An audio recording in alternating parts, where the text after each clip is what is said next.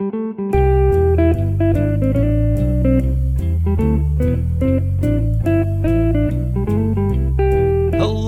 and welcome to Oh No, Ross and Carrie, the show where we don't just report on fringe science, spirituality, and claims of the paranormal, but take part ourselves. Yep, when they make the claims, we show up so you don't have to. I'm Carrie Poppy. And I'm Ross Blotcher, and we are here with an investigation I've been excited about for a very long time. Yeah? It's been requested many a time. Yeah, we've definitely known about it a long time. It's earthing! Earthing! Also known as grounding. Grounding! Hey, you were a grounding. Oh, you're thinking of groundling? Uh-oh. No, and I this wasn't episode's one, but gonna I be went to the groundling school. That's true. Very confused. I've got to say, at the top of this episode, because I'm going to be thinking about it, I just got Invisalign, and I have a tiny lisp as a result. Okay. So if my voice, I mean, I think lisps are cute, so no complaints. But if my voice sounds a tiny bit different, that's why. And also, she's been studying Spanish. That's true. Not Castilian, but yeah, true. You got to be ready for visiting Barcelona. Yeah, exactly. So I know what earthing / grounding is. We're going to have to pick one. I'm going to say earthing. Yeah, I think I'm going to say earthing is their favored term because I'm holding a book titled Earthing. With papyrus font, baby. Yeah, you called it. Her favorite I was going font. to ask you later. We were chuckling over a SNL sketch recently in which Ryan Gosling is just pissed because Avatar, this multi-billion dollar film, has a title that's just Papyrus Avatar. And it really is. It is, yeah. Barely modified from the default Papyrus font, which is available on every Microsoft computer. And, one of the most popular fonts. It's the one that looks like, it's trying to be kind of ancient Egyptian-y. Yeah, it looks like English, it belongs on a scroll, which is why they call it papyrus. And they make all these jokes about how you see it on Shakira merch and off-brand tees. And my mom's letters. Oh, she uses papyrus a lot? Yeah, my mom will often... She sends me a lot of holiday packages, and in them she'll include little notes, and the notes are typed and printed, and they are in papyrus font. Of course they are. Well, better than Comic Sans. My wife and son have been irritated with me lately because I've been on this real kick of pointing out Helvetica.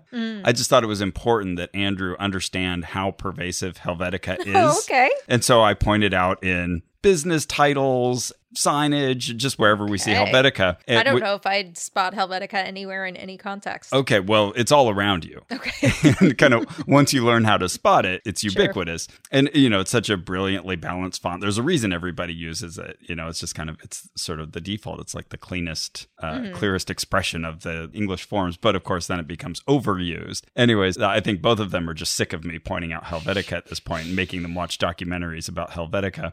And so then we watched that SNL thing. And they're like, I think there's something wrong with you. You find this so funny. And then I got this book, this earthing book, and I showed it to Andrew. I was like, does that look familiar? He's like, oh my goodness, it's that Avatar font.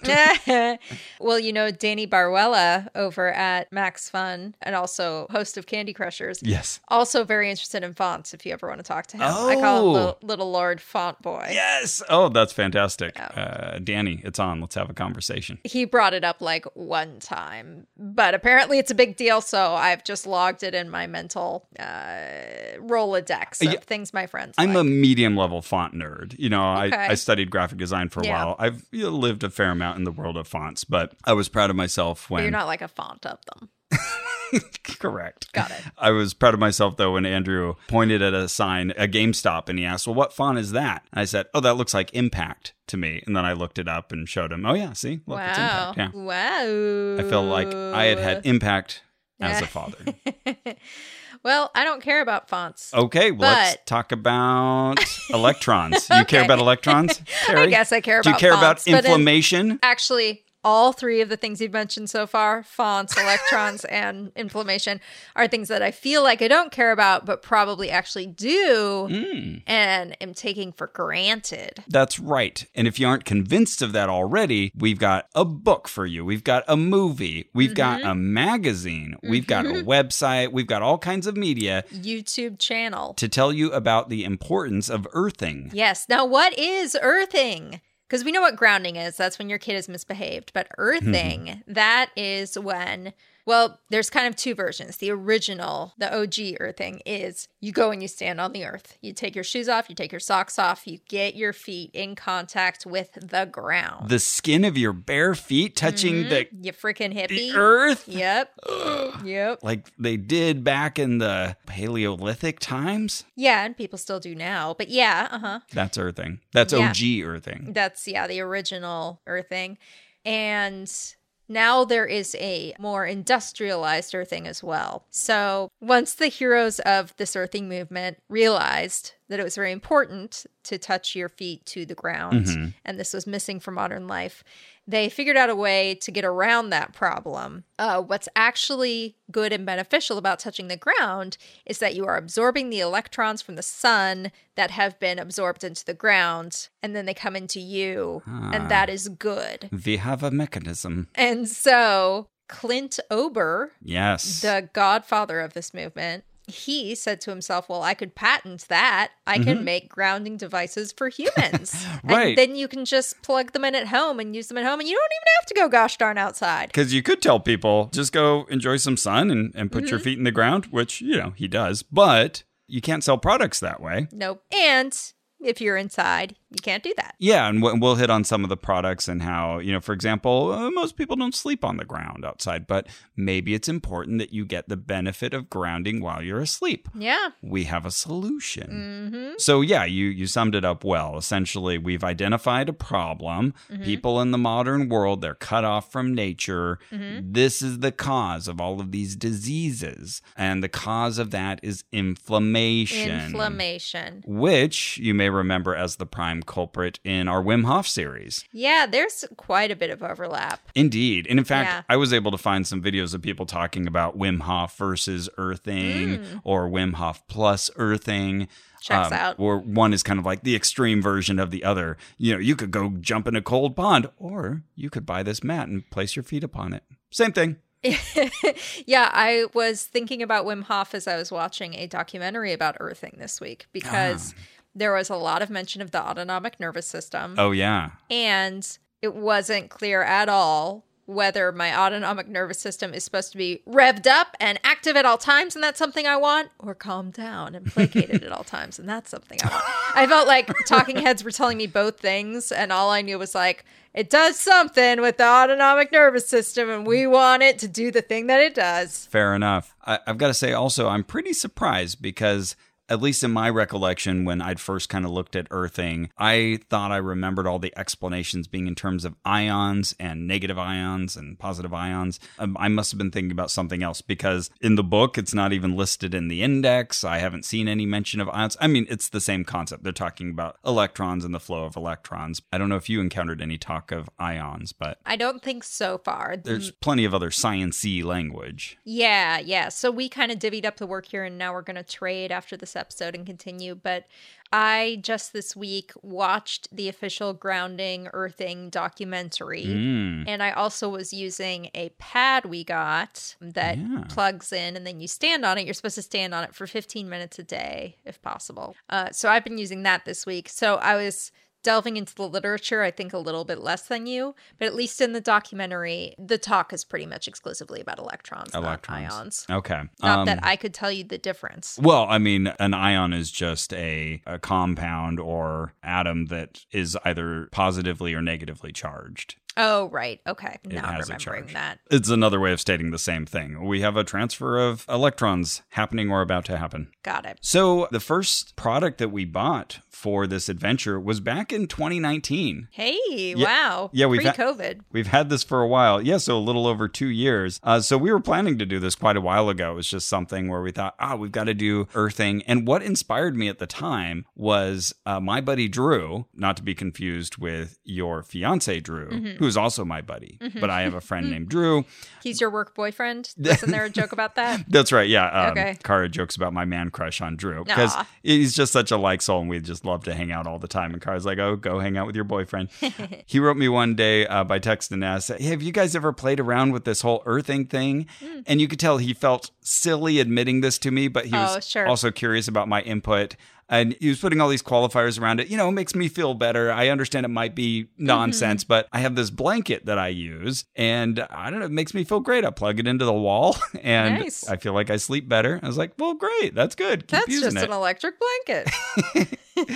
Are you feeling very warm? It's a grounded blanket. But I said, well, that's cool. He had offered to lend it to us. And I said, well, hold on to it. I can buy some of these too, but I'd love to hear any follow-up from you. And I texted him recently just to see if he's still using it, and I haven't heard back yet. I'll report if I hear anything. So yeah, the first thing I bought was that mat that you've been using, and it's the same thing as a yoga mat. It feels a lot like a yoga mat. Like kind of squishy, like foam. Yeah, very soft, multi-purpose rubber. I guess it's not rubber. Why'd I say rubber? There's no way it's rubber. We hate rubber in this world. Polyurethane, that's what it is. And it's black on one side and a lovely cerulean blue on the other. It looks a bit like a yoga mat. This one, at least, is more porous than a yoga mat. So you stand on this thing in dirty feet, it is going to make like a big old imprint of your feet. Okay. So you got to wash your feet before you use that. I tried to clean it after use and get some of my gunk off there, but it is permanently foot stained. Okay.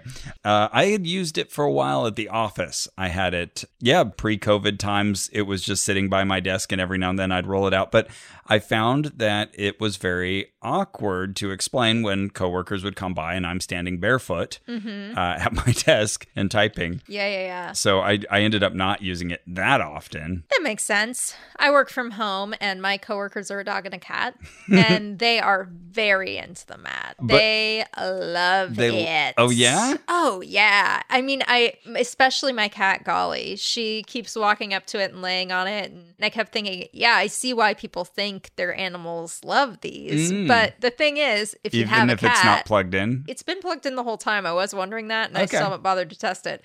But anybody who has a cat will also tell you put anything down, and they're like, this surface is for me! Right. Yeah, it could be smooth, soft, cold, or hot. I gotta lay myself across this surface. That's what I do. She seems interested in it, so I am interested in it. And when we lay out our actual yoga mats, and use them, and then forget to roll it up right away, she's also like, comes and lays Oh, and those aren't plugged in? No, sir, they don't plug in. So they will have silver thread spaced throughout it to act as a conductor. Yeah. But then at the side, there's like a little metal stud. So I assume they're little silver filaments spread throughout this mat, which is... That would make sense. It's like about a foot wide and maybe 4 feet long. Yeah, and then there's like a little metal stud on the one end of it, and then that is connected to a very long cable. Yeah. I was noticing that when I plugged it in. I was like, wow, you can really move this around wherever you want it. Yeah, it's like 15 feet or something. So yeah, it's long, but very thin. The cable itself, very tiny. So you're probably going to have a bunch of spooled, very thin wire. And then at the terminus, it plugs into one of your normal-looking electrical plugs with the 3 prongs, but it's a little different in that 2 of the prongs are made of plastic. I didn't even notice that. What would normally be your hot and your neutral, those are essentially just invalidated. Those are to help it hold on to the wall. But the one metal piece is the circular one at the bottom. So when you think of an outlet and has that little surprised face, the little mouth of the surprised face is your grounding connector. And so that's where this is connecting. And then you've got 2 plugs. So if you have multiple earthing devices, you can then connect both of them to that ground on the front side. I didn't even notice all that was happening. Yeah. Now, what they also send, which I didn't have for you when I gave you the mat, but I should have, because everything you buy from earthing.com comes also with one of these outlet detectors. Oh. Now, this one has all metal on the prongs. You plug that in, and it tells you about the health of your outlet. Essentially, this is a way of making sure that your house has not been incompetently wired. And that came from earthing.com? Yes. Okay. And it came with the product, so I had it somewhere. Yeah. And I just didn't have it when I gave it to you. Should I try it at the plug next to me? Yes. Okay. Let's see. How is Carrie's wiring? Okay, so there are 3 possible lights that could come on. One on the far left I haven't seen because that's like the bad warning one. But okay. You got the good readout. You've got a nice normal electrical We're grounded. Outlet. This seems a little wasteful to me to make so many of these things that will be used once. I mean, maybe you would carry it around. Oh, if you're going to hotels or something and unfurling your mat. So there's multiple options here. Is it open ground? Is it open neutral? Is it open hot? Did they get the hot and the ground reversed? Did they get the hot and the neutral reversed? Or is it correct, which yours was? Right. And mine is. And then you get both the lights. So there we go. Okay. We've got a little tester. I feel like at this point we should explain what grounding is. Yes. The grounding of electrical shit. Oh, yeah. Okay. Back in the olden days, and you've probably seen outlets like this, you had essentially just two prongs. And one was the hot, that's usually on the right or the smaller of the two prongs. And that's where the actual electricity comes from. That's the flow. But by plugging in both of those, you complete a circuit. That's how electricity works. You've completed a circuit. So now the electricity is going to flow and come back to its source. And so the neutral on the left-hand side that completes the circuit, technically that is a ground as well, because there's no charge placed across it. Oh, right. But it's that pathway back. For safety, they added that additional grounding connector because sometimes, let's say, I don't know, you plug something in the wrong way or a wire gets crossed and it touches the side of your fridge or your microwave or something like that. And then you touch the side of that thing. All of a sudden, zam, you get blasted with electricity. There's a huge spark. You maybe kill yourself. It's that could be really dangerous if just wires are in the wrong place or you touch the wrong thing. So it's the little backup guy. Is a little backup guy, right? Okay. And theoretically, if all is going well, that little backup guy runs down back to kind of the same place everything else is going, but it continues on to a big copper rod that's driven into the ground, like physically like 8 feet deep. And then that can disperse excess electrons. So in that moment before the breaker catches this spike and shuts it all down, you can be saved because the electrons are going to determine, at least more of them are going to determine,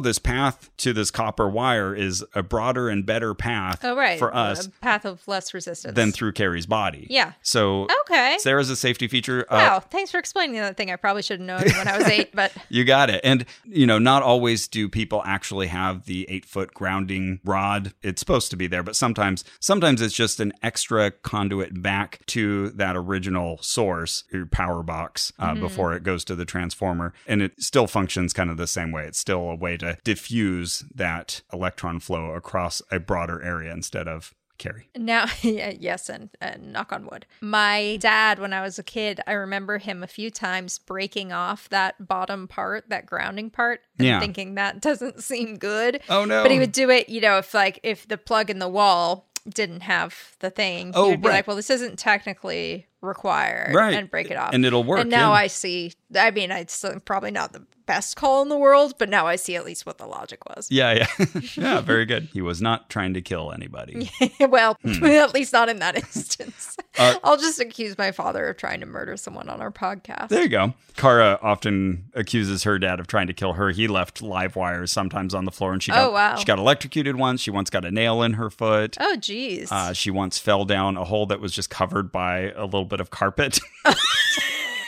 She's convinced her dad was, I don't know, like a survival of the fittest kind of thing he was setting up. Wow, cool. She had some near misses there. So that whole package was $70, and it came with a free book, this earthing book. I don't remember where that copy went. $70 and it came with a free book, okay? Yeah, free when you pay $70. That is correct. It's what it says, free book. All right. And DVD. Did it come with the DVD? I don't know. Uh-oh. You know what? I think it Call them. What it came with, I think, was this free movie pass. Oh, damn. Okay. The Earthing movie, The Remarkable Science of Grounding. I think you know exactly what that free movie pass does for you. Takes you to the YouTube video I've already watched. That is correct. Great. A 1 hour, 15-minute documentary that is free to watch on the internet, has like 2.6 million views or something. I'm noticing something very interesting about this. Yeah? It says featuring Amy Smart, an actress, Meryl Hemingway, a famous actress as well, and Deepak Chopra, MD. And while it is true that Deepak Chopra appears on screen, yes, my impression from the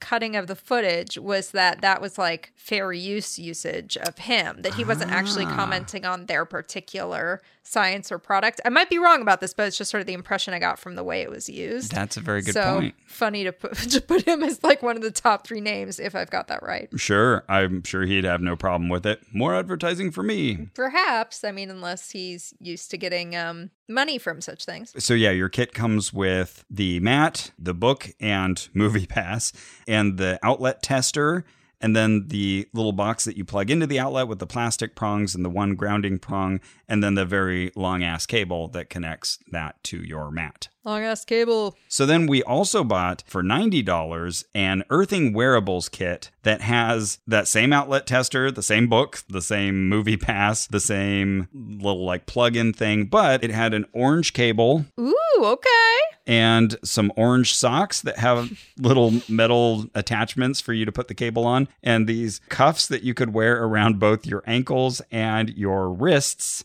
And that was the wearables kit for $90. Carrie and I are not sure what happened to that. It was in my trunk for a long time. I think I gave it to her at some point. It's totally possible. Neither of us know where it ended up. Yeah, sorry if that was me.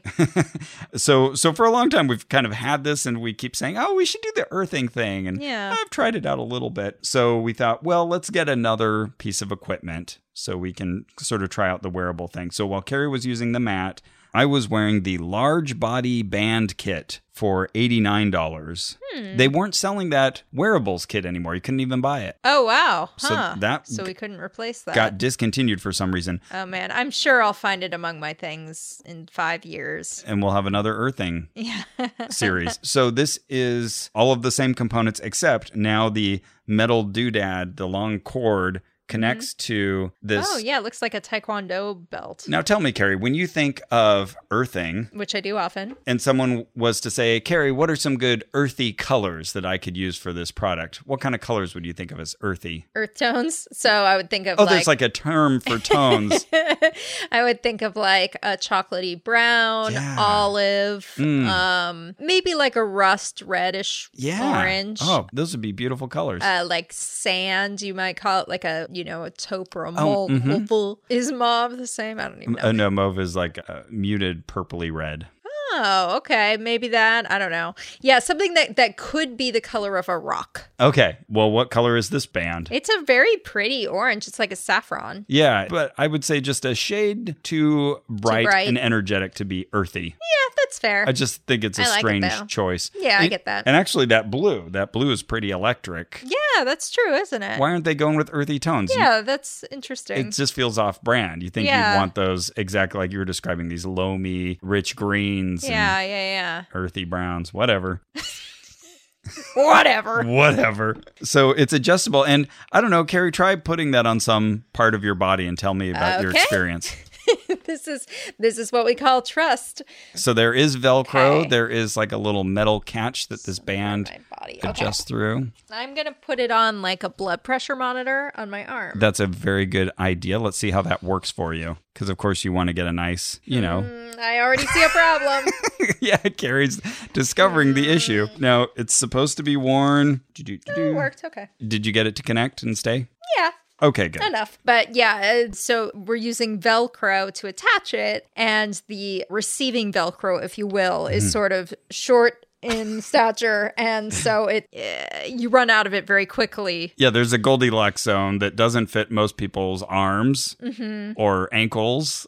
You have to find kind of a meaty part of your body, but not too meaty, because I tried putting it around my belly, and that stretched it to its utmost capability. Oh, interesting. Okay, because I was going to ask you said something like large body something, and that's not like the size of the unit. That's just, there's only one. One size fits all. Okay, got it. Yeah. But yeah, it just seemed kind of awkwardly spaced, so it fits. Yeah, for sure. Fits well around like a thigh, or even around a calf. But the belly is too thick. It also recommends putting it on your belly. That's right. It also recommends putting it on your head. So I wore it on my head and sent me a photo of that. Yeah. Yeah, I sent Carrie a picture, and it just doesn't look good. I thought it looked great. So the other feature of this thing is that it has a metal plate that connects to your skin. That's the real action area. And on the other side of that plate is the connector for for the thing that goes to the wall. Is this plugged in now? It is not. You want me to plug it in? Baby. We got a long cable. Yeah, of course we do.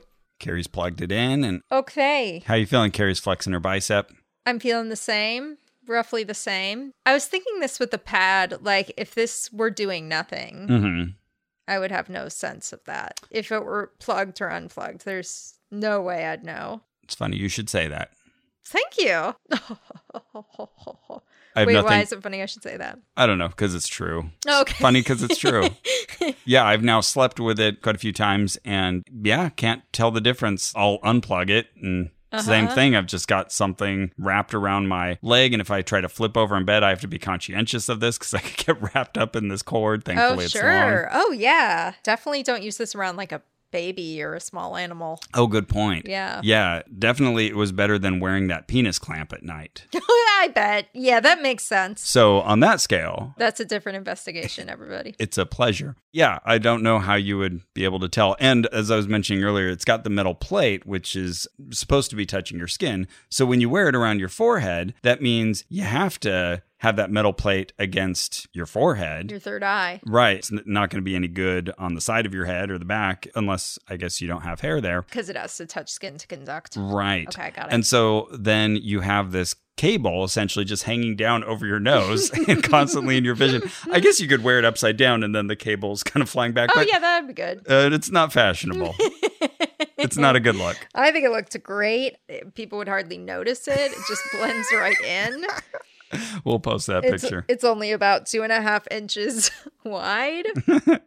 Oh, shoot. There's a 90-day return policy. I think we're outside that window. Oh, shoot. Well, we're stuck with it. Well. Yeah, you get to wear this next. So I'm going to take the mat home with me, and Carrie gets to wear this on her body. Well, before I tell you about the documentary, should I tell you about my use of the mat? Yeah. I guess I mostly have, but my dog and my cat love it. I've used it most days the last week or so. And one thing that I was excited about is that it said on the website and also said in the documentary that it was going to help me sleep. And because I just got the Invisalign on my teeth, I have had terrible sleep the last week. Oh, yeah. Yeah, the first few days, it was like hellish pain. Oh, poor Carrie. You were having hallucinations. I had hallucinations by night 3, yeah. Holy shit. Yeah, that's how sleep deprived I was. And I'm also reading a book called Why We Sleep about what sleep does for your body and how important it is. And then I was also like, well, this sure drives it home. Carrie's got it on her head now. It's a very good look. Yes. Don't worry, I took a picture in portrait mode, so it'll still be very flattering. Okay, great. So after that, I did go into REM relapse, started sleeping a bunch. But my sleep's just been off this whole week. As a result, my body's all freaked out. So I was like, cool. Grounding is supposed to stabilize my sleep, make me get better sleep, not wake up in the middle of the night. Mm-hmm. I must report this is untrue. Oh, no. Last night, I woke up 1 billion times and couldn't get back to sleep. So it definitely didn't help me in that regard. Headaches have been about normal. Okay. When you use it at night, this was interesting to learn that initially he created these half mats for sleep. And the idea was to lay them out perpendicular to your body so that your feet were laying on them.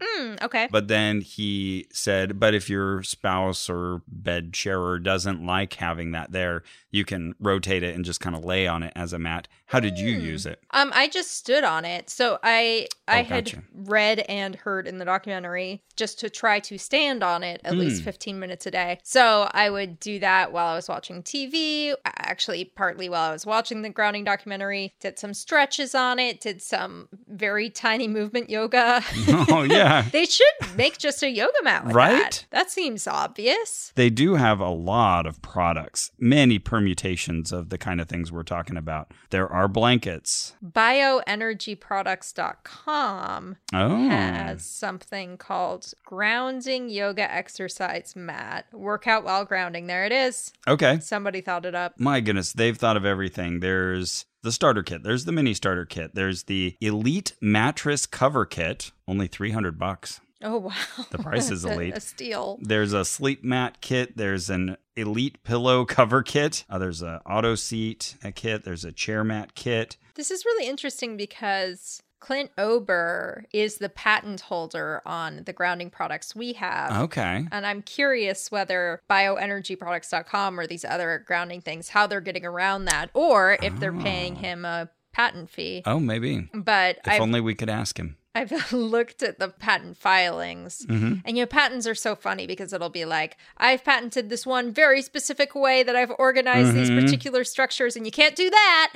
But someone could potentially just like make enough tweaks that's not exactly that anymore. It's like God saying, I promise I'll never destroy the earth by flood again. Oh, right.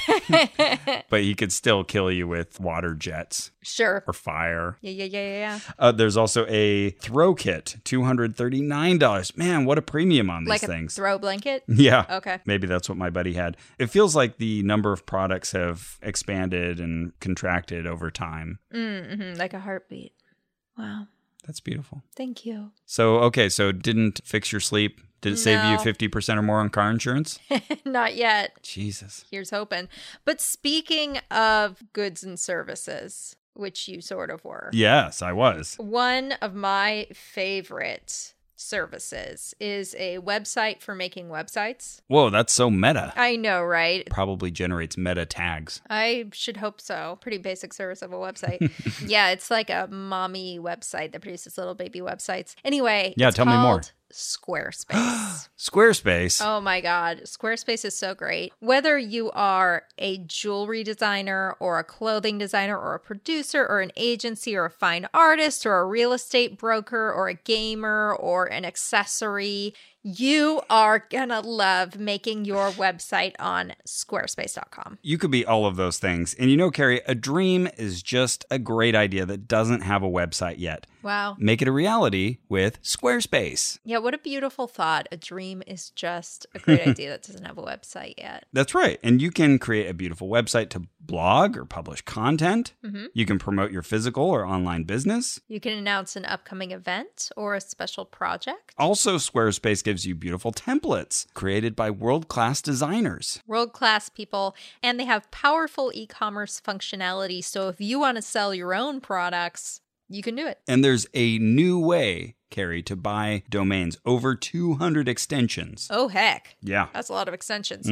And they have 24/7 Stevie Award-winning customer support. The prestigious Stevie. You've got me interested now. So check out squarespace.com/ohno for a free trial. And when you're ready to launch, use the offer code OHNO to save 10% off your first purchase of a website or domain. Fantastic. Well, Carrie, if we're talking about awesome things that people should sign up for, we should mention the game that I am currently playing on my phone. Oh, that's why you're distracted. Well, I logged in and they gave me one of these mega boosts, which you almost never get. Like, they're really hard to get and they're really valuable. You can play the game way better and easier and get all of these advancements. It's like, I want to focus and play the game now. And the game is Best Fiends! That's right. So yeah, this is a super fun game, free to download. And I've been playing it for a long time now. And I've got lots of friends who listen to the podcast. They've all been adding me. Oh, that's fun. So yeah, super fun game. And now I'm hooked and playing. Sounds like a real casual mobile puzzle game. That's an amazing description of it. Yes. Yeah? Okay. Fun little games with fun little characters. And yeah, it's problem solving,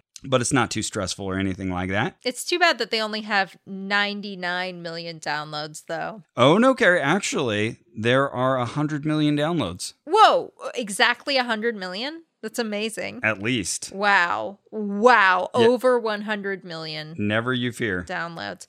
You know, as a kid, we didn't play for the sake of winning prizes most of the time. It was about having a good time, doing new things, never wanting the fun to end, and Best Fiends leaves you feeling refreshingly challenged. Do you agree, Ross? Absolutely. And this is something I'll play while I'm watching a movie. Yeah. When you just kind of need just a little something extra for your brain to do. Exactly. Yeah. It's not super distracting. It doesn't use the language center of your brain. Okay. For me, that's the cutoff for multitasking. Yep. If you're engaging my language center, I can't think about anything else. Yeah, when people tell me that they'll listen to our show while typing something, I'm like, what? Yeah, I would just start typing what we were saying. Exactly. I would start transcribing the show.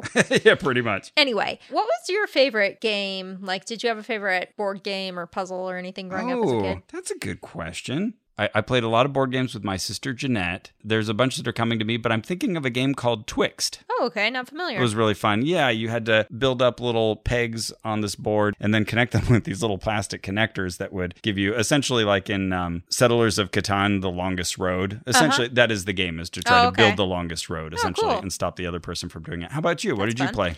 I mean, I love chess now, but I didn't learn it as a kid. As a kid, the thing I think I played the most was a game called Set. Do you know Set? I know I've seen it, game. But it's one where, like, if you brought it out, I'd be like, oh, how do you play that? I don't think I think you'd like Set quite a bit. Okay. Yeah. Maybe I'll show it to you sometime.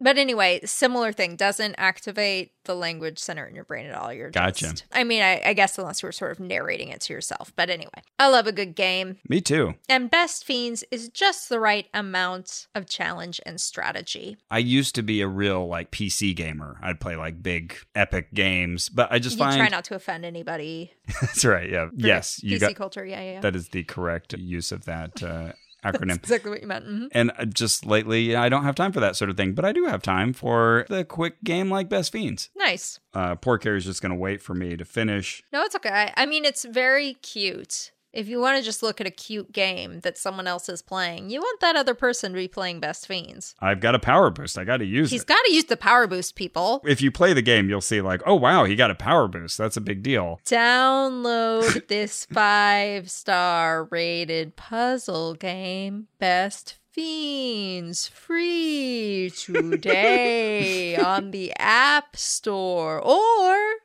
Google Play. That's right. I can still use the language center of my brain. That's friends without the R. Best Fiends. What if you did our show without the R's? Oh no, Os and Kai. Yeah. Wouldn't be good. But Best Fiends is perfect. Well, while you're distracted, I also have a few things I need to say to the listeners. Okay. But especially to Abby. Abby, are you listening? Well, who wants to talk to Abby? Is that Mom, Dad, and Max? Exactly. Mom, Dad, and Max have gotten Abby a Jumbotron! Oh my goodness! They say, happy 15th birthday! We are so proud of the smart, kind, and amazing person you are. You have amazed us with your perseverance through this last year plus of online learning and being stuck at home with us. At least we can always discuss our shared podcasts and enjoy whatever Ross and Carrie have been up to lately. We love you. That's so sweet. Oh, that's wonderful. It's great to think of somebody listening to this show when they're 14 going on 15 too. Yeah, that's and amazing. What cool parents. Yeah, everybody's cool in this scenario. Yeah. Cool parents. I can't cool Abby. even imagine trying to explain to one of my parents how to download a podcast. Even Max is cool. Even you, Max. Even Max. Even you. We're letting you into the cool club. But while we're on the subject, I believe we also have a message for Priya from Alan. And Alan is saying, hi, happy birthday. Hoping that depending on how well we can work out this timing, you're will have had a wonderful birthday. I hope we're all vaxxed up and able to have a big fun party, but if not, let's just ride bikes around the neighborhood and find an outdoor spot to have a glass or a couple of glasses or a bottle of wine. Love ya. Aw, happy birthday, Priya. Yeah, happy birthday. Her birthday was May 14th, so she may be lucky. She may be able to go get that glass of wine. Also, cheers to Alan. He sounds like exactly the person who listens to the show, a person who needs to add 7 caveats to every thought. He is our people. We appreciate that. Okay, so now Ross has finally finished his Best Fiends. He is ready to pay attention again. And he is at level, I don't know why I'm referring to myself in the third person all of a sudden. I was thinking, does Ross do that a lot? That's very Trumpian. No, he rarely does. Since you're commenting on it, I guess he doesn't. I am at level 2083. Damn. But Carrie, what level of watching the Earthing documentary are you at? Level done. Hey, level complete. Tell us about it. Oh boy. Okay, so I watched all of the Earthing movie, The Remarkable Science of Grounding. It's available at earthing.com. It's also on their YouTube channel. So you can watch it too, or Carrie does it so you don't have to. That's true. Yeah, you can go to earthing.com/movie. You can use our free movie pass, which is to say you can type in that URL URL. I feel like there's a version of Save the Cat, like that popular screenwriting book that could be made just about how to make one of these alt-med documentaries. Oh, wow. And you could base it on this film. It feels like a kit film. Like, here's where you put in the nice B-roll footage of the happy couple prancing across the field. Yeah. Now we want something that shows interconnected minds, and it's got like a little CG fly through of a brain with connected neurons. A little bit of a documentary in a box. Yeah, now we want the talking head, and we can use some found footage of Deepak Chopra here. Yeah. That's a very apt description. So this movie is by Josh and Rebecca Tickell. It's not Tickle, okay? It's not To Kill a Mockingbird. You know that it's good because it's got those olive leaf things on the front that tell you, this got into some festival somewhere. Oh, right, yeah. It was the Audience Award winner at the Dances with Film Festival in 2019. That's fun. I approve of that one. Official selection for the Argentina Green Film Fest 2019. Okay. Wait a minute. Official selection, the Dances with Film International Film Festival. Well, I should hope so. You won. You're just padding. They listed that same exact film festival twice. That's right. Okay. Official selection for the Bergen International Film Festival 2019. And official selection, you know it, you love it, the Sedona International Film Festival 2019. So, yeah, this is like a fairly short documentary. It's a little over an hour, but it is definitely something you gotta like immediately break out your notepad in order to follow if you want to give it any sort of critical eye, because things just sort of... It's fast. It's dense and things fly by you in language that's just sort of, it's like what I'm doing now. It's so non-specific. Yeah, abstract. That you're like, wait, what exactly were you saying there? Imprecise. Yeah. So I was taking mad notes as I went. But it's made by this couple, the Tickells. They're a husband and wife. And they also made the documentary The Big Fix, which was about the Deepwater Horizon oil spill. Oh, yeah. And I don't know much about that topic and certainly not that film, but that was sort of their previous bona fides. Okay. So Rebecca believes that she was exposed to a toxic substance while making that documentary. Presumably Corexit, which is like what that movie's about. That is the supposed toxic chemical of that movie at the center of that movie. So any problems you have, it corrects it. You'd think, but apparently it's bad. That all could be very legitimate. I have no idea. But she says she got sick. She had skin rashes. She was told she might have trouble conceiving children as a result. No. Yeah. But they had always really wanted to be parents. So they were able to conceive. Then she had a miscarriage. There's a weird moment as she's telling this story where they actually show the discharge papers from her hospital when she had her miscarriage, which seems, I don't know, it just seems like almost offensive to me. I don't know. But we need a visual for miscarriage. Yeah, what do you got? Maybe. And they didn't want to be I got this paperwork. Yeah. Cool. We'll use that. I admit it's hard to think of appealing visuals, so fair enough. Sad. Yeah, for sure.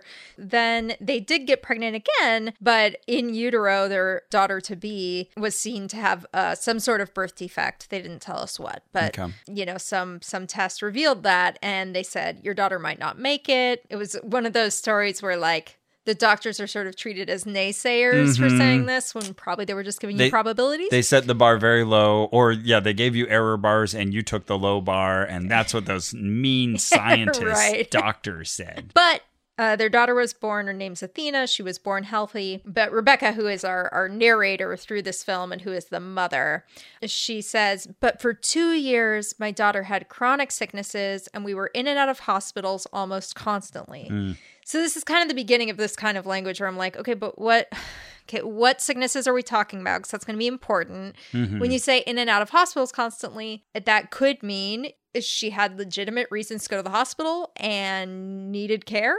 It could also mean you took her to the hospital a bunch of times because, you were scared, which is a thing parents do. Like there's just so many of those like, wait, let me pause and see exactly what you said.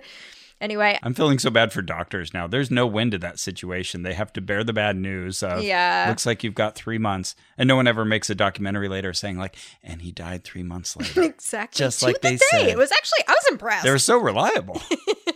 Also, like, often the doctor had a lot to do with the person who does survive longer. Right. Right. And gets no thanks for that. It's Right, just right. in defiance of the doctor trying to kill me in 3 months. Right. I actually, sorry to get off topic here, but let me tell you about a time I did that. When I was in early college, very much into energy medicine and things like it. Mm-hmm. My friend Zach got testicular cancer. And that is funny. And end of story. Hilarious. I don't remember what prognosis they gave him that scared us, because usually that's a pretty livable disease, but there was something that kind of put a question mark over the situation. And we were like, no, we're going to defy them.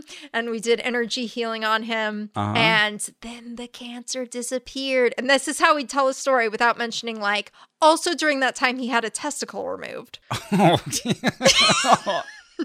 And if you were doing energy healing, was there any waving of hands over crotches? Yeah, sure. Okay. Yeah, you got it. That's what you do. You gotta. You gotta. You gotta. Well, take that, doctors. But usually what you do is you have the person, the patient, if you will, put his own hand over that spot, and then you wave over the hands. Oh, okay. For their nice privacy. little bit of remove. I remember Deborah King. There was a lot of crotch waving in that particular celebration. So you would retell that story and say the doctors gave him X amount of time without mentioning, and the doctors removed the testicle. And then they removed the testicle, and they were like, whew, okay, good. They might have done more than I did with my energy. Definitely did. Absolutely It did. makes for good storytelling. Sorry, doctors. I wasn't thinking of it as manipulation at the time either. You know, this was just really how my brain was telling the story to me. Yeah. Anyway, at this point, they're trying to figure out what's up with their daughter, what sickness is bringing her to the hospital over and over. And the doctors kind of aren't giving her answers, which again makes me think, okay, are they saying, well, actually, you know what? We're taking all her vitals. She seems okay. We're in and out of hospitals because they keep telling us to go home. Right. That seems possible. Maybe not. I don't know. You won't tell me. So a friend gave them a copy of a book called Earthing, which is the one you have there, I think? Yes, ma'am. Yeah, okay. By Clint Ober. Oh, and Steven Sinatra. Oh, okay. He's going to come up in this. And Martin Zucker. Yep. So they give her this copy of Earthing, and she's reading it, and she's like, okay, this is nutty. It says that by planting your feet on the ground, your body can heal itself. Could that possibly help our daughter? And don't worry, Ross. They were skeptical. Oh, were they? Yes. Were they the biggest skeptics? They thought this sounds like a bunch of baloney. Uh-huh. I really want to see the documentary that turns there and we found out it doesn't work. In fact, it's really oversold. I kind of want to make a documentary like that. I think we already make that documentary. It just doesn't have film. Okay. But so they decided they would consult, quote unquote, the experts. Dun, dun, dun. Dun, dun, dun. Dun, dun. Okay, so now we start being introduced to the experts, and I'll do this a little out of order from how the movie does it, but we meet several people who just really make you feel very confident that this is all scientifically based. So, for example, Steven Sinatra, MD. Yes. A cardiologist and integrative medicine specialist. So here's a quote from him in the film. In simple terms, grounding is literally putting your bare feet on the ground. When you do that, you're in contact with Mother Earth, and Mother Earth is endowed with electrons. And these electrons literally absorb through your feet. It's like taking handfuls of antioxidants, but you're getting it through the feet. That's a lot. Mm-hmm. Wow. Okay. Yeah, we're saying things about antioxidants and how necessary they are. And then there's this underlying idea of free radicals. And then you've got your electrons. And we got a lot of moving pieces all of a sudden. And it's like taking handfuls of antioxidants. Okay, hang on. So you're saying handfuls of like blueberries which have antioxidants? Or are you saying literal antioxidants? Because how many would a handful be?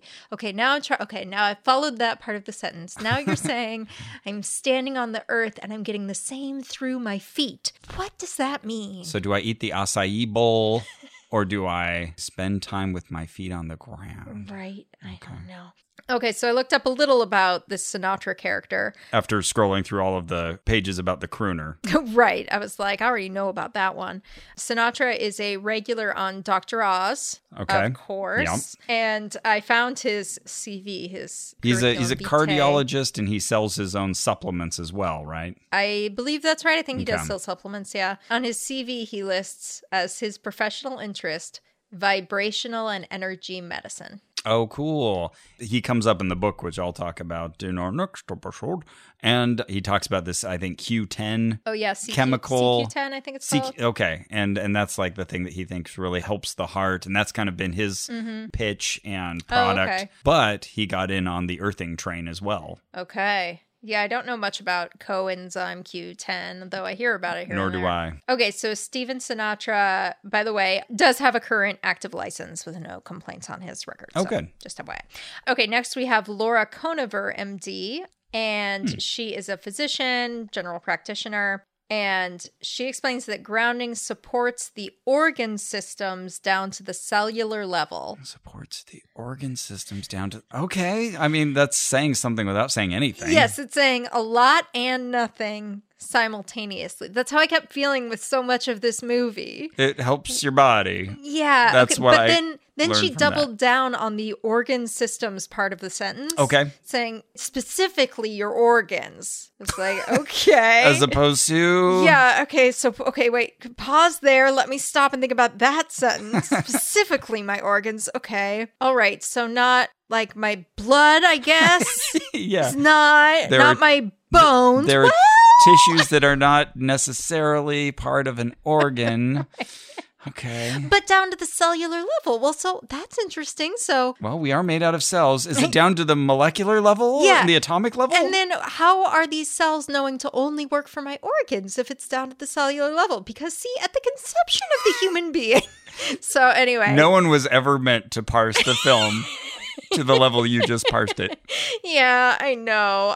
This thing is like 70 minutes and it took me like 4 hours to watch because I kept just being like, okay, wait, let me try to understand that part. Let me give you the benefit of the doubt. Oh no, and you haven't even gotten to Deepak Chopra yet. Nope. Oh, by the way, also she calls herself the intuition physician. Always one I want a physician to rely on. Pretty good. I had a chart here that I labeled inflammation information, so I feel like we're kindred spirits. I didn't even notice the rhyme. You're right. Mostly I was just like, I don't want my physician to be relying on intuition. That is a turnoff for me. I mean, better than my intuition. Sure. A little more informed, but I don't want that to be your main thing. Yeah, that's not a good descriptor for a doctor. I want like the book learning physician. I have a lot of reference materials. I kind of want to see that now. Sydney McElroy, the book learning physician. That's also something I'd have to pause and think about. The book learning physician, huh? What does she mean by that? Okay. Did she not do her residency? Is it like reading the law? How some lawyers don't go to law school, they read the law and then you have to take a special test? Okay. Anyway, James L. Oshman is our next expert. He is a biophysicist. Oh, yeah. He wrote the foreword to this book. And I remember seeing that term biophysicist and thinking, it sounds like a squishy term. Yeah, you know what? I'm looking at this and I tried reading about it. It looks like there is some fields of legitimate domain tied to that term. Got it. So, I don't know. It could be one of those things where there's sort of the squishy end and there's the firm end, and I don't know where he is on it. Totally. That seems totally possible. I see that he is a pioneer in the exploration of the scientific basis for alternative medicine. Okay. Quite a few prepositional phrases there, but okay. His LinkedIn says he has both academic credentials and a background in alternative medicine. You know, really, you should just list your academic credentials. Don't just say you have them. Anyway, he explains that everything in the body goes back to balance, to normal when you're grounded. And then he said, and we've looked at it all. We've looked at all the parts of the body. All of them? All of them just go back to balance. Every part. Which, so now I'm like, oh, are you going to pitch this as like a cure-all? Because sure if sounds that's like true, it. Yeah, right? So there's going to be lots of that where talking heads, all their implications just collide against each other and we're just not going to deal with it. Back to balance? What does that mean? Were they all balanced when you were 20 and now they've gotten out of balance? What does balance look like? Good point. And what two things are we balancing? This is why Carrie can't sleep at night. What did they mean? What the bleep documentaries really got me reeling.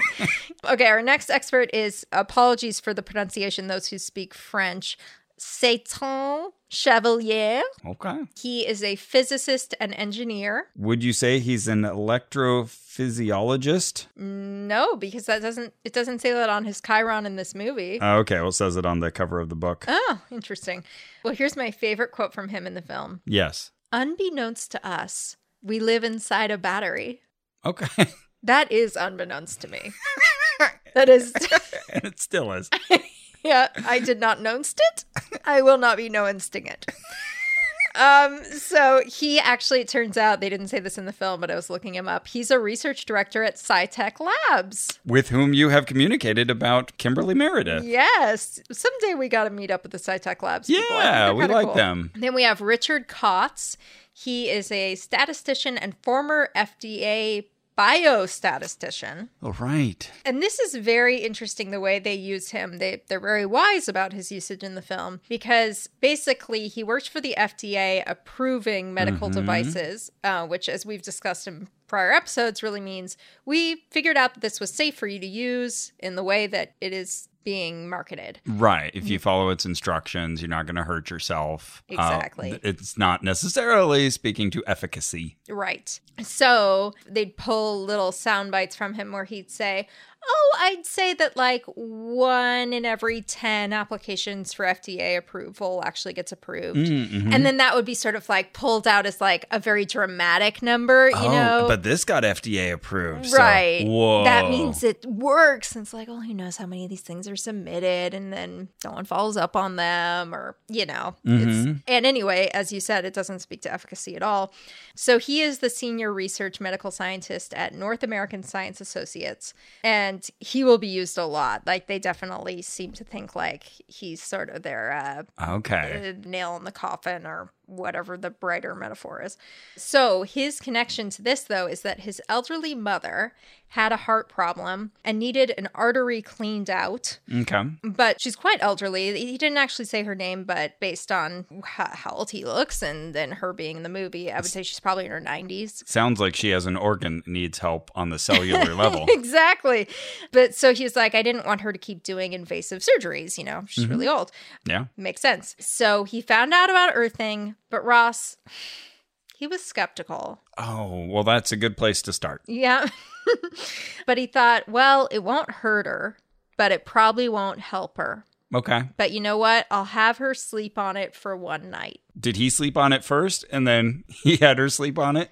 Are you using sleep on it as a synonym for think about it? Okay. Yes.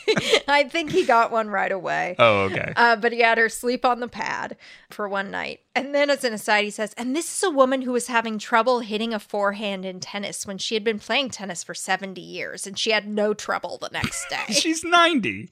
Yeah. Oh, okay, but he's saying there was a rapid worsening. One day she's having trouble with her forehand. Fine. Okay, but he had never seen any response like this for any device or drug. Whoa. Yeah. And now she's 94. Okay, so they do say her age. Now she's 94 and doing great. She's playing tennis again. And he says, we attributed this all to the earthing. Okay. Okay. You certainly can. And then he says, this is the biggest medical development that I've seen in the field in my 5 decades in public health and my 3 decades in the clinical trial field in medical devices. I just have a hard time believing this is a placebo effect. Okay. As long as you have a hard time. Yeah. He stated his certainty on this, so I'm happy. I'm going to buy some. Yeah, he's from the FDA. Now, of course, we got to get Dr. Joseph Mercola up in this movie. Of course we do.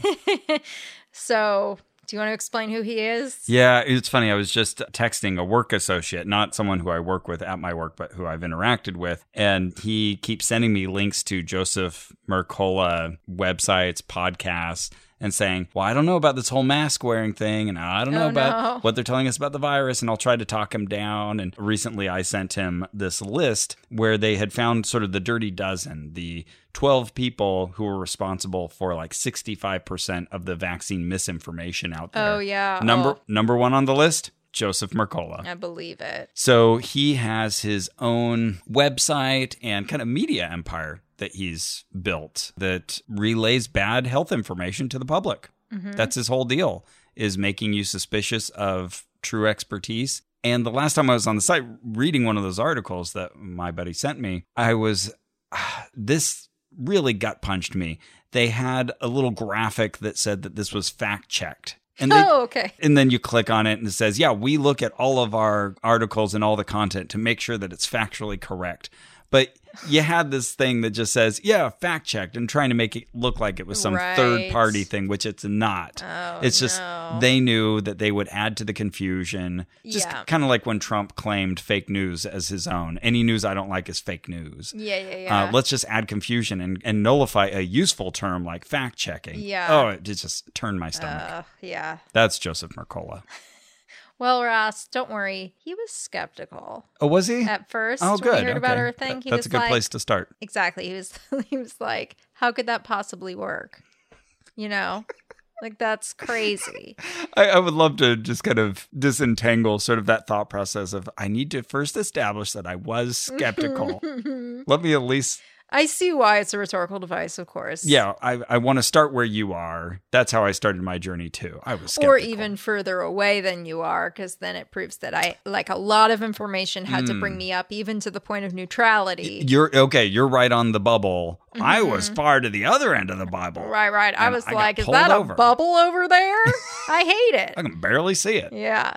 So he was skeptical until he explored the science behind earthing, and now he's a believer. That guy, I really don't like Joseph Mercola. Then he explained a little bit, I think this is still Mercola speaking, explained about something called ATP, adenosine triphosphate, and he calls that the energy currency of the cell. That's correct. He says this electrical energy is how we run our bodies. Okay. And I had just been reading about adenosine quite a bit, and Why We Sleep, this amazing sleep book I'm reading. Yeah. So, obviously an important part of our bodies, but also, again, something you can't just, none of the things in our bodies can you treat as heroes or villains entirely. They have jobs, and then they can overdo their jobs. Right. Like free radicals. You actually do need those. Or insulin. Yeah. Water. I don't know. Anything. It's even natural to find formaldehyde in the body. And people freak out. There's formaldehyde in this vaccine. Well, there's also formaldehyde in your body. Okay. Yeah. Calm down. Okay. Dosage is important. Okay.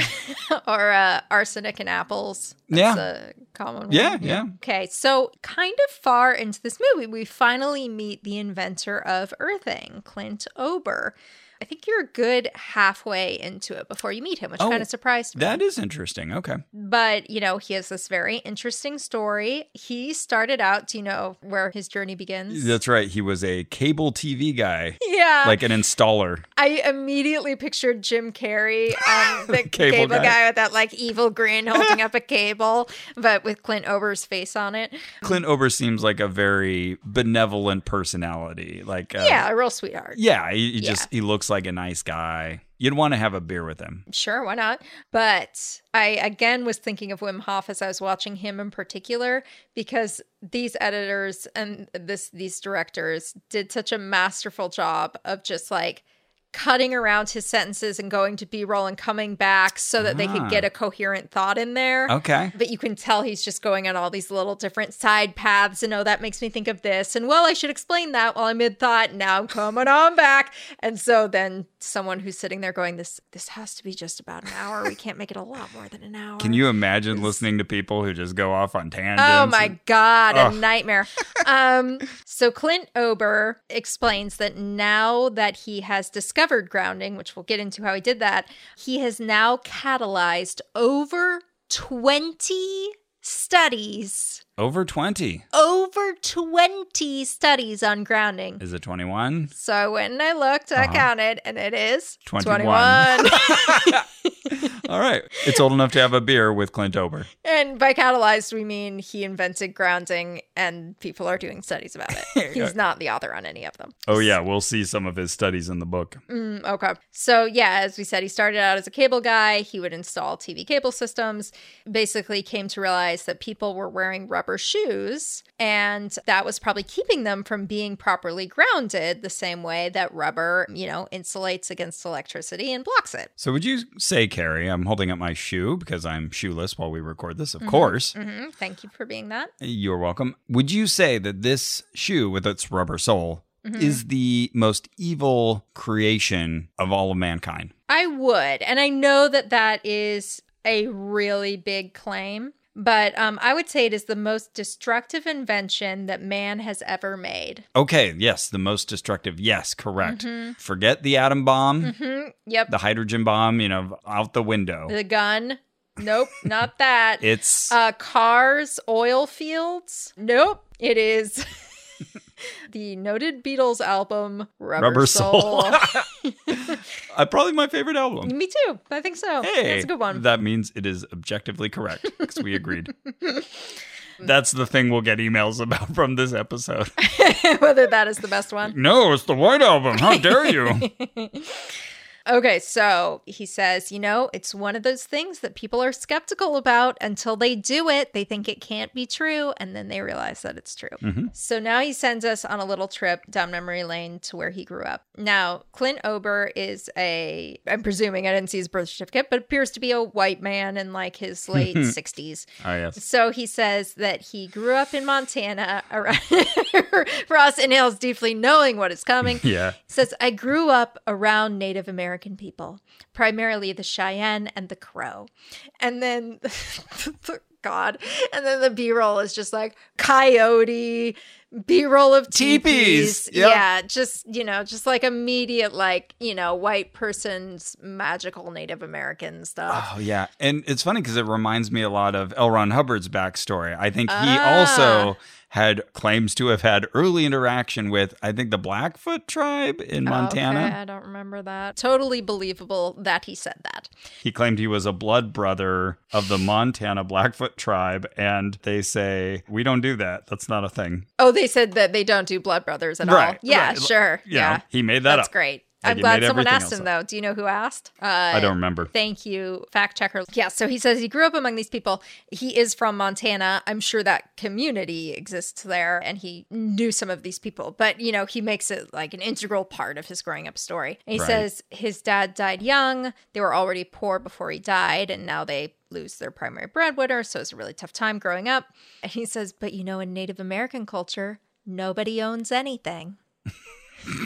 Again, white person's understanding of this thing that, you've read like 2 picture books about as a tween. So then he says, but okay, one day, one of my friend's sisters, this little Indian girl, that's his phrasing, she had scarlet fever and she went to the doctors and she didn't get better.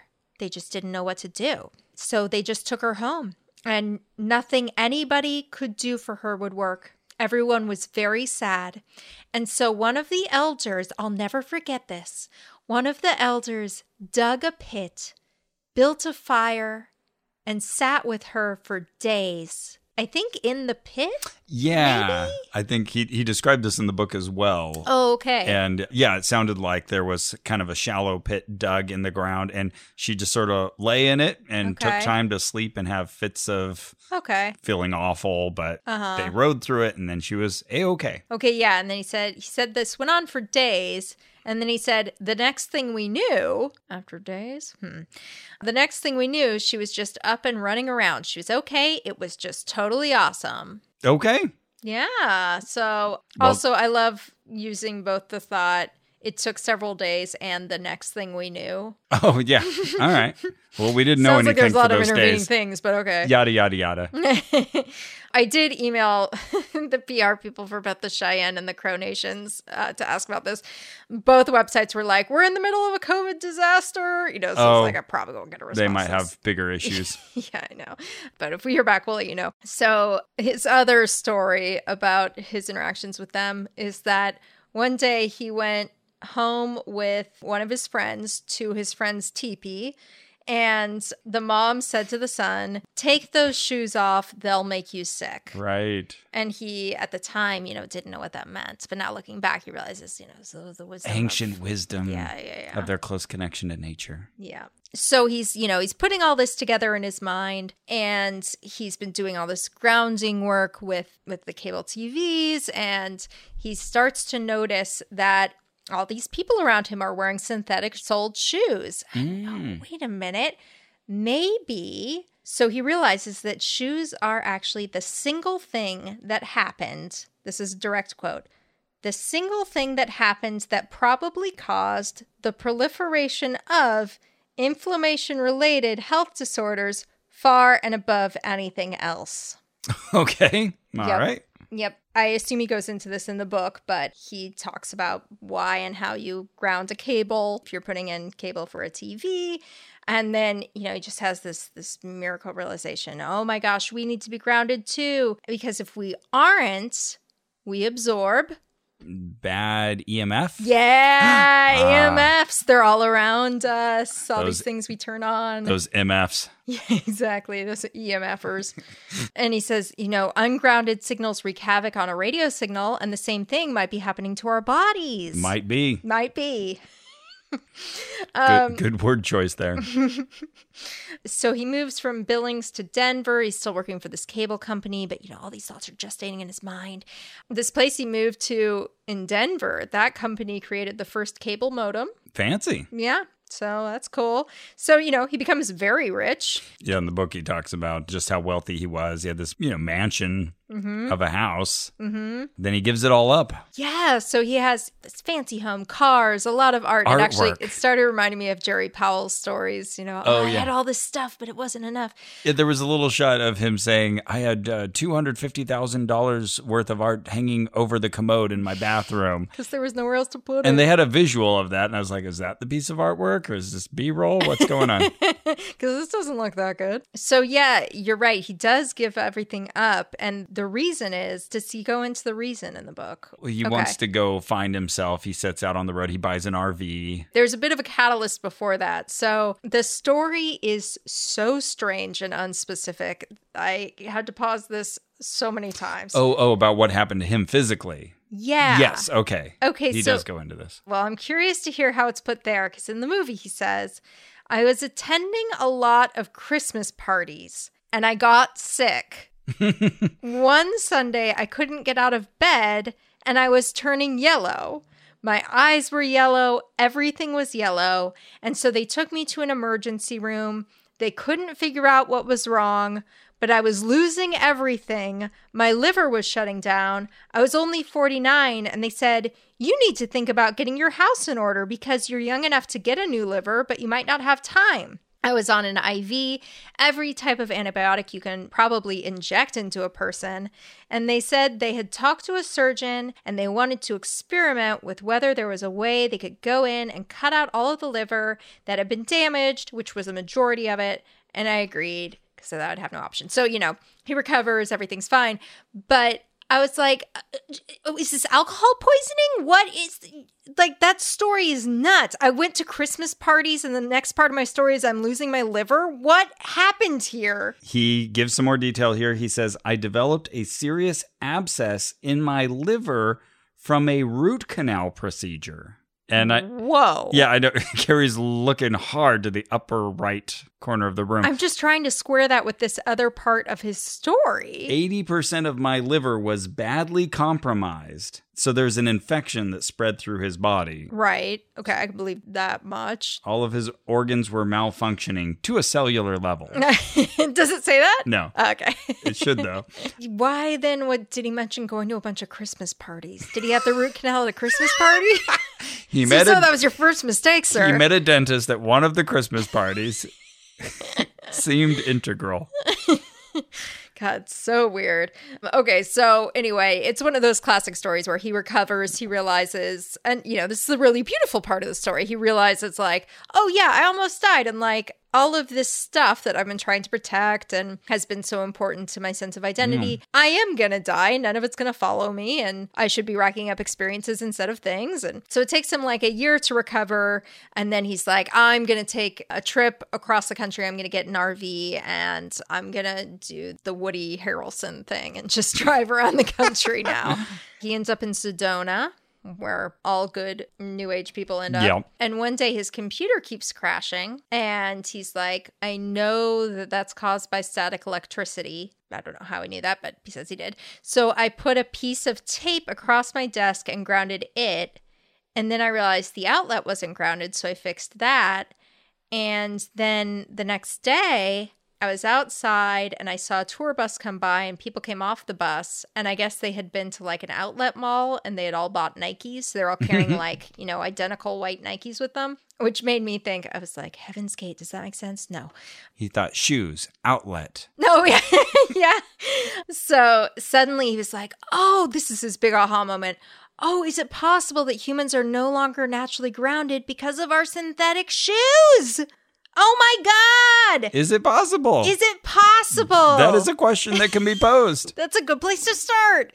So he laid down some duct tape on his bed. He connected that to a wire. He put the wire out the window. He put it into a grounding rod in the ground. And now he was grounded. And that night, he was able to sleep without Advil, which he could only do sometimes. Amazing. That's right, people. Only do sometimes. This sometimes happens, and it happened that night. He was able to do a thing that only happens sometimes. Wait, doesn't that night fall within the set of sometimes? I think so. I would say yes. Okay. As it was a time and there was some of it. I'm skeptical, but it's a good place to start. So now he's on it. It has become his obsession. He goes to a medical library to study up, and he realizes that medicine hasn't figured out so much stuff. They haven't figured out the cause of all kinds of diseases like chronic pain, MS, what arthritis. Do they know? Useless. And they haven't figured out the cures. Hello! So he goes to UCLA, and he goes and tells them his theory. Mm-hmm. I've got it, you guys. We can cure all the illnesses down to the cellular level by taking grounding rods and putting them out the window and then connecting them to your bed.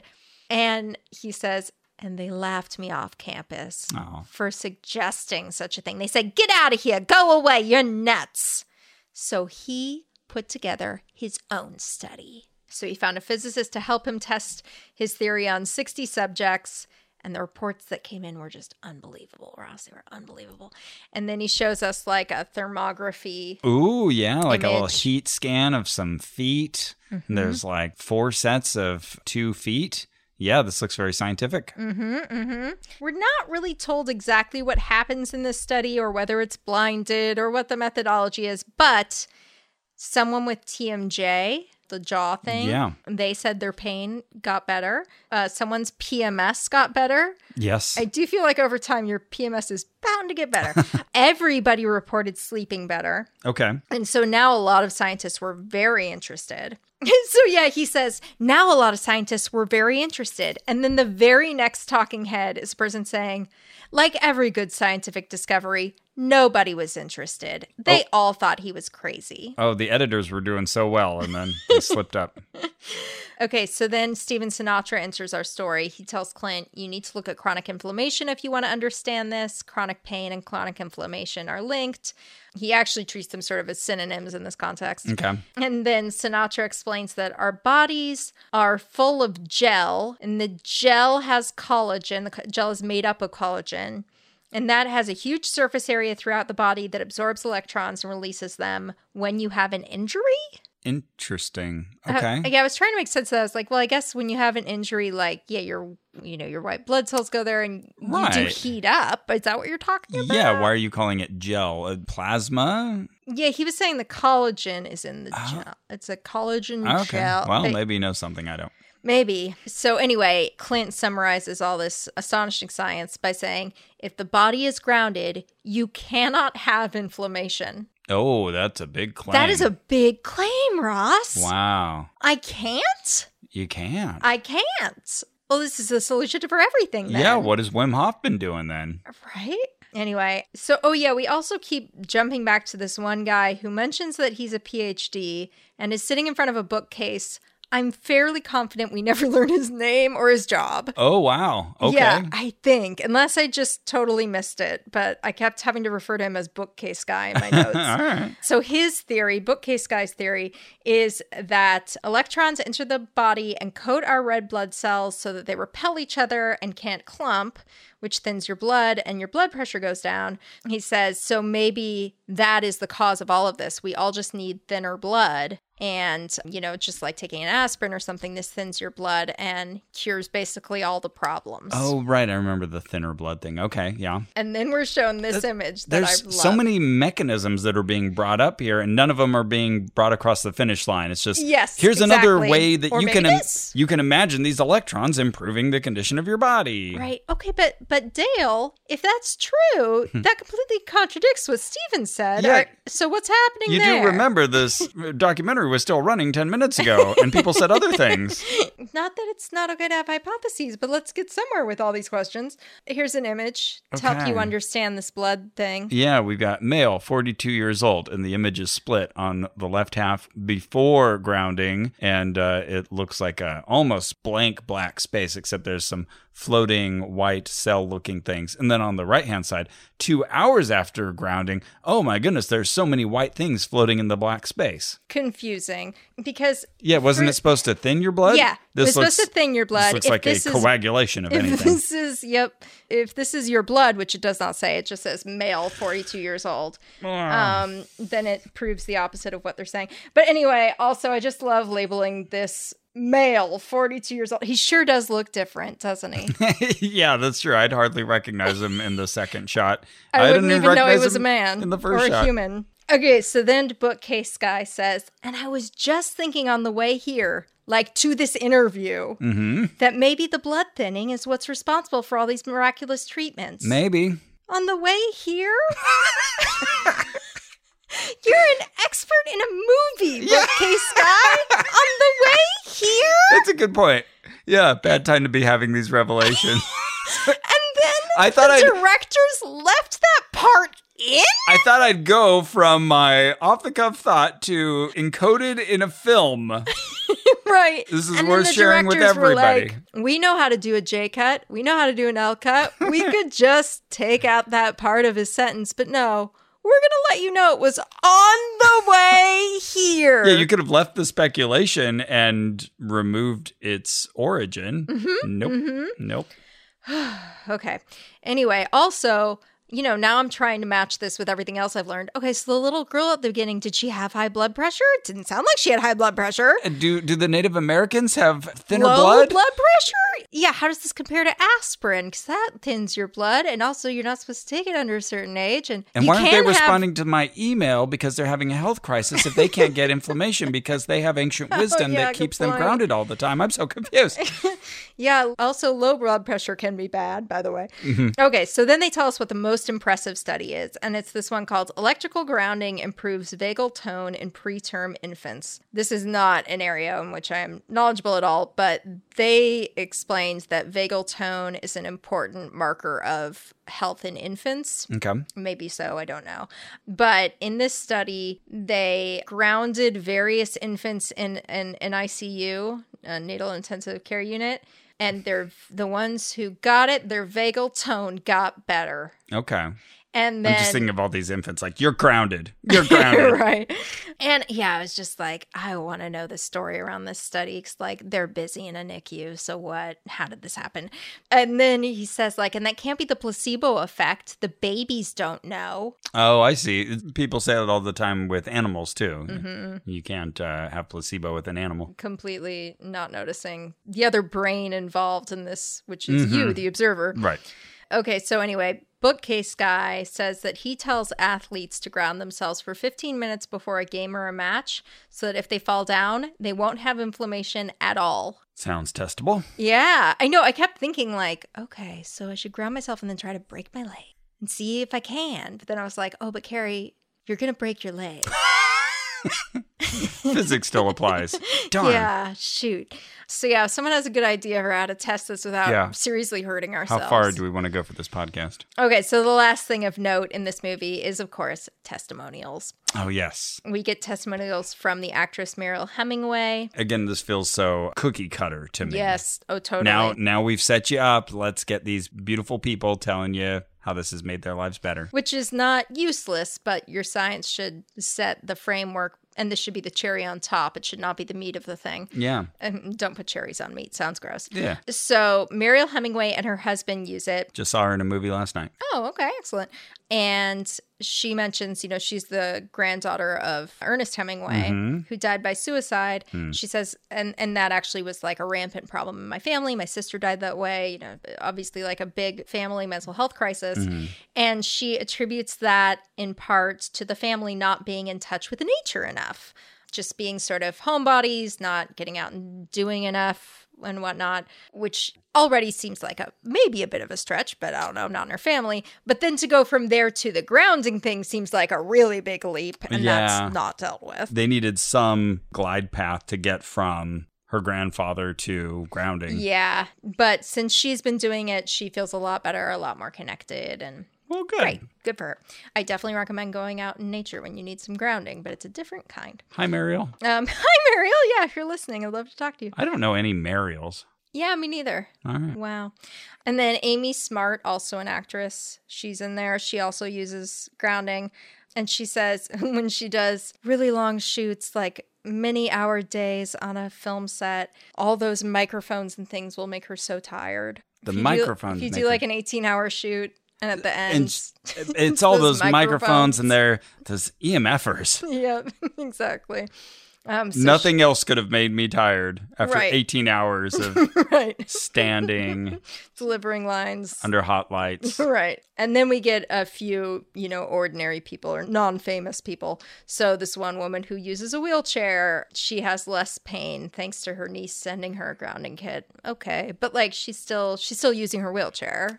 Right. You posited this as like a cure-all. So then we meet like several other people from an alt medicine expo who also are having similar results. Okay. And finally, we return to the daughter of the filmmakers. How is she doing? How's she doing? Great. Oh, good. Glad to hear it. That's it. We don't ever find out what she had. Okay. How things got better. And they even nod to, well, could it just be that she grew out of it? Yeah, but maybe she's growing up grounded. Just putting it out there. Maybe. Maybe? Yeah, this movie should just be called Maybe. I could just have a person shrugging on the front. I was skeptical, but maybe. But maybe. And that is my movie review. Fantastic. Great movie review. Clap, clap, clap, clap, clap, clap. Well, I think we've got more to tell about grounding/earthing. I'll tell you more about the book and me running around with a multimeter. More to say. So we'll be back next week with part 2 of our earthing investigation. And thank you to everybody who became a member. Oh my goodness, yes. Thank you so much to everyone who supported. You blew us away with your support. We got to 2,730? Something like that. We didn't quite make the Exorcist reading. Not quite, but we're doing the live psychic call-in show with at least one call-in. Yeah, we've already got some call-ins engaged, and we'll be producing our Advanced Academy of Deliverance episodes, as well as our album of hymns and worship songs. Yes. Oh, that'll be fun. Yeah. So lots of fun stuff coming your way. And thank you so much for making this show possible for the coming year. Yeah. And for paying for this weird shit we've got. Yeah. All of these strange contraptions that we bought, these extra cables that are floating around, are all thanks to you. Well, that's it for our show. Our theme music is by Brian Keith Dalton. Our administrative manager is Ian Kramer. This episode was edited by Ross Blotcher. You've supported us at MaximumFun.org/join because you are awesome. Thanks for doing that. But if you haven't yet, you still could. You still can. I don't think you'll be counted in the drive, though. You won't. You'll be counted in my heart. You won't get the pins, but you will still get the bonus content. Yeah. So if you're like, I still want that, you can still sign up. That's true. That's true. And you can always tell a friend. You can post a positive review. You don't even have to write anything fancy. You can just leave a 5-star review. That's true. That makes us look spiffy to others. And you can follow us on social media if you're into it. We have Twitter at twitter.com/OhNoPodcast. We have Facebook at fb.com/ONRAC. And remember. And it improved greatly, and I went back to playing tennis. Not as good as before, but pretty good anyway. It just changed my life. I didn't have the worries that I had before that something bad might happen if I kept trying to do things. I should just go ahead and try everything. This is the biggest development I've seen in the medical field in my 5 decades in public health and my 3 decades in the clinical trial field in medical devices. I just have a hard time believing this is a placebo effect.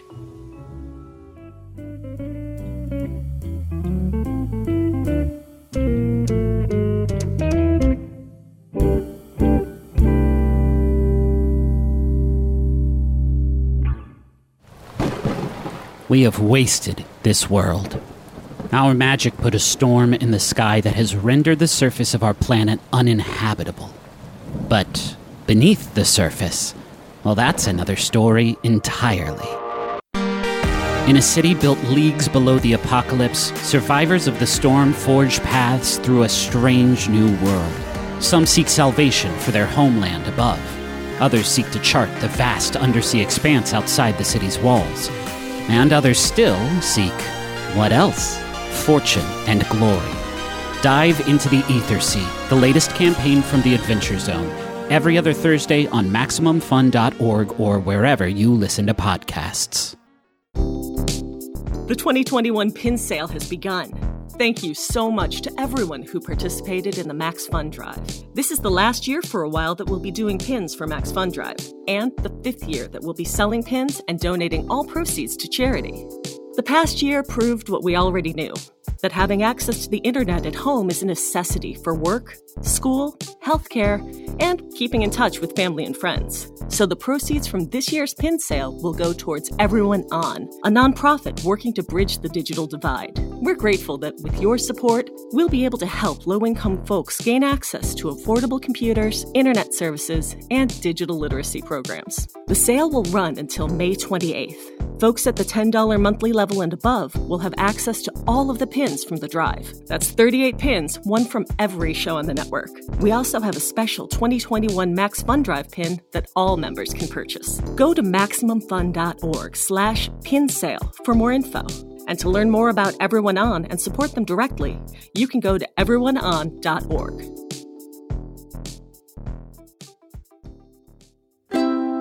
MaximumFun.org. Comedy and culture. Artist owned. Audience supported.